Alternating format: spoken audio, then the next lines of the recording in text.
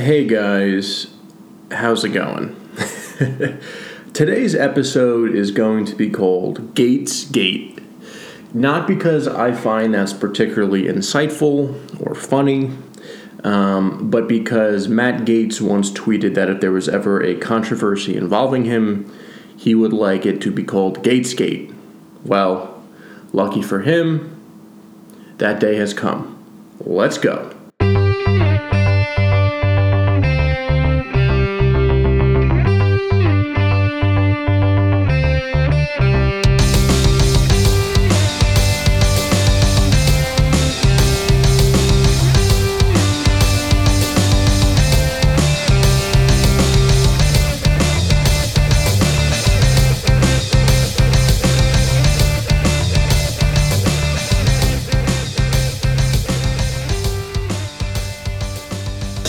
Hello one, hello all, welcome to the Politics Mostly podcast.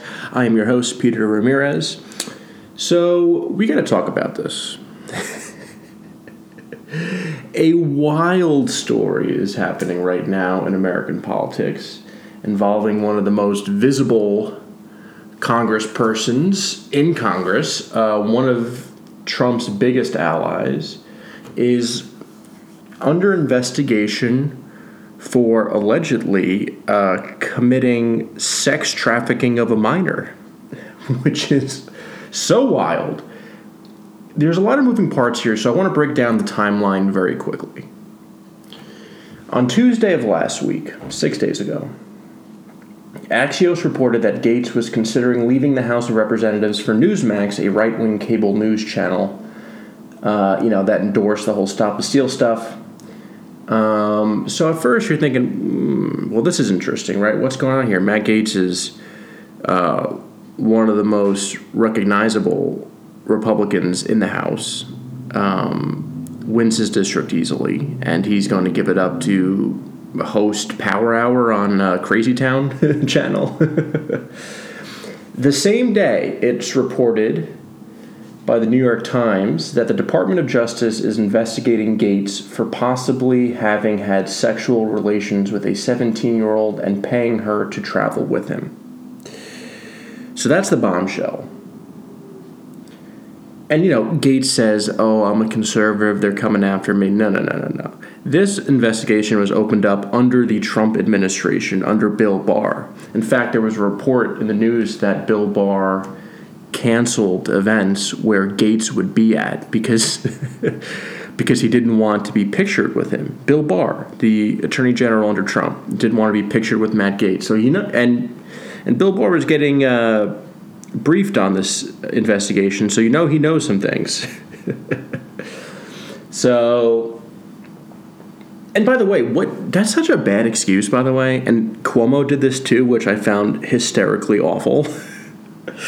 Cuomo gets hit with all these allegations, and he's talking about I'm an outsider, and they're coming for me. Who's coming for you? And you're not an outsider.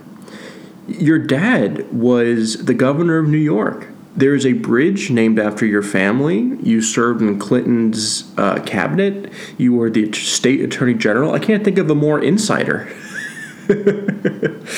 So, Gaetz is doing the same thing. Oh, the swamp's coming for me. I don't know if the swamp's coming for you, but you can't be paying 17-year-olds to cross state lines to have sex with you. That's probably what's getting you more in trouble than your political beliefs. Allegedly. Everything is allegedly on this episode. I don't want anyone coming after me.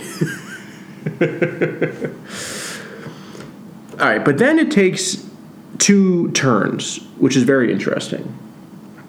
That evening, with the New York Times breaking the story that he's under investigation, he has that bizarre interview with Fox News' Tucker Carlson.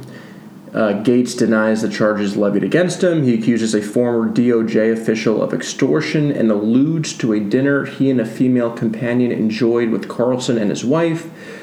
Carlson said he never knew the girl and called it one of the weirdest interviews I have ever conducted.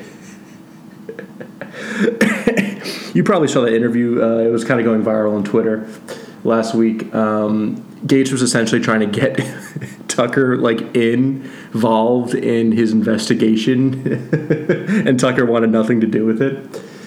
It was interesting. Oliver Darcy, who has his ear in the right-wing ecosystem, a reporter for CNN, he reported that Tucker Carlson was furious about the interview, that Gates was trying to get Tucker involved in this mess.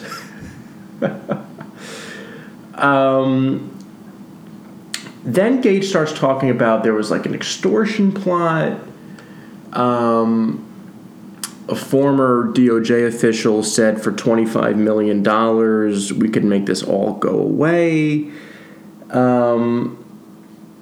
First of all, even if that's true, and now he's saying his dad was wearing a wire and he has text messages, it kind of sounds like one of those situations where you got a board in a movie and a crazy person's trying to connect dots with strings, and then they start taking their meds again, and then they're back to normal.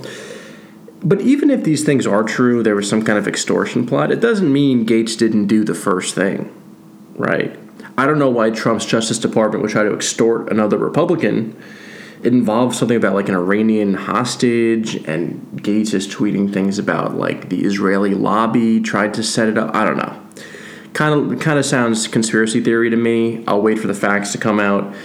But at the end of the day, even if there was some rogue Trump administration trying to get some money from Gates and his pals, it doesn't mean Gates didn't pay for a 17-year-old to cross state lines and have sex with him, allegedly.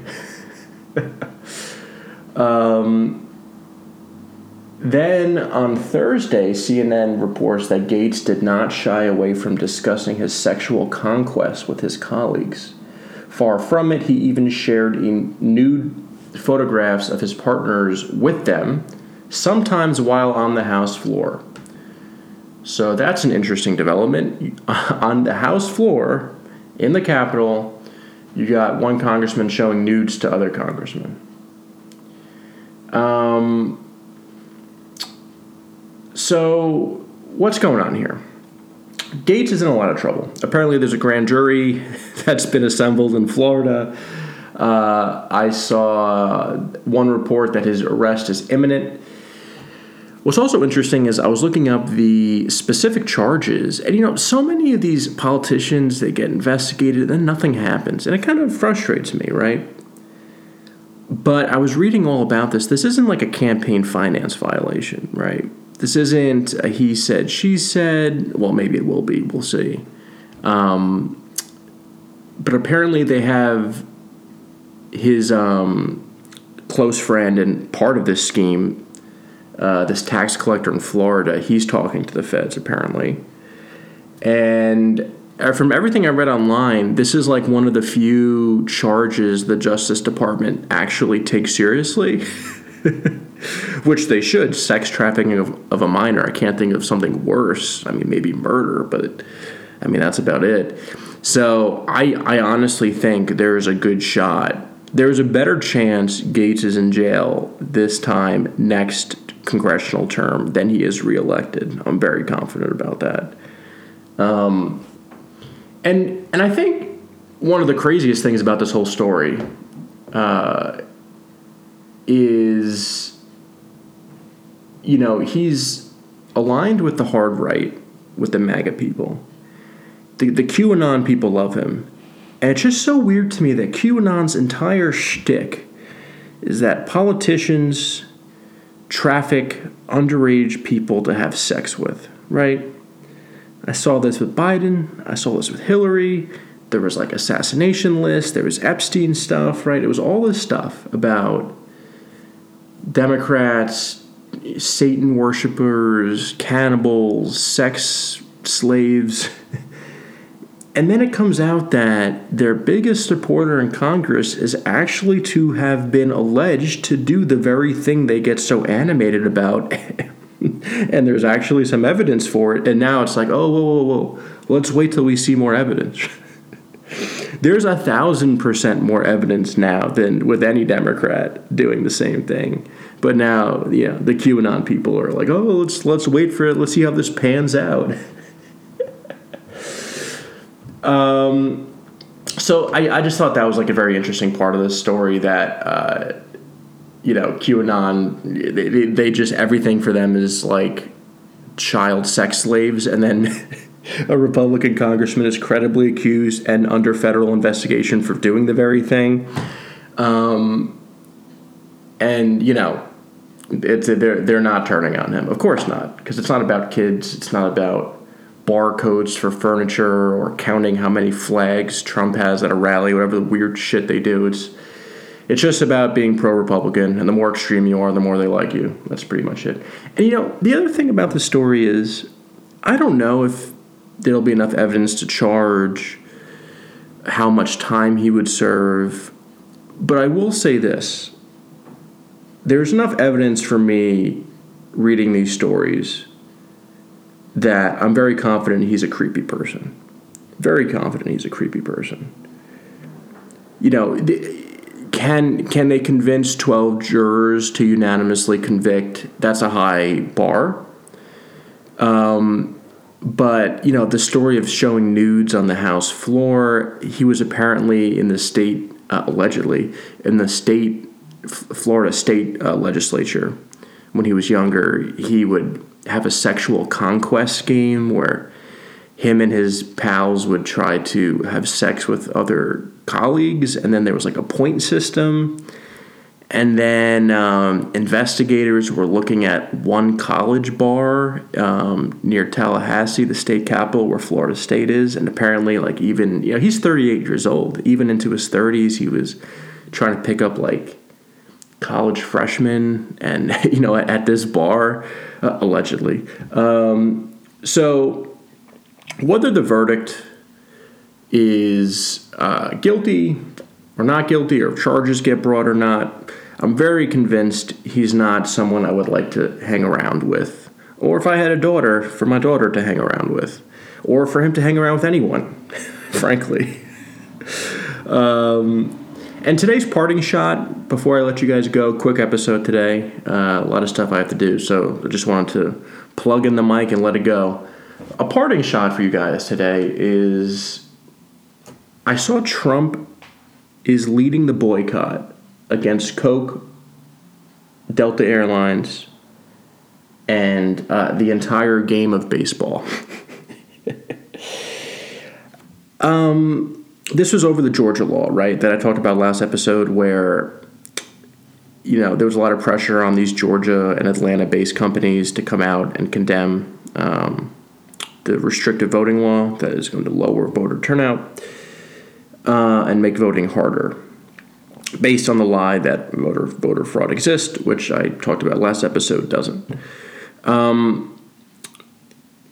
So MLB, so Coke and Delta released, I based on this boycott movement, I thought they were going to unleash on Republicans. The statements were essentially, we believe voting shouldn't be made harder but easier. And that got them in trouble. And then the MLB moved the All-Star game from Atlanta to a city to be named later. So why is this a parting shot? This is a parting shot because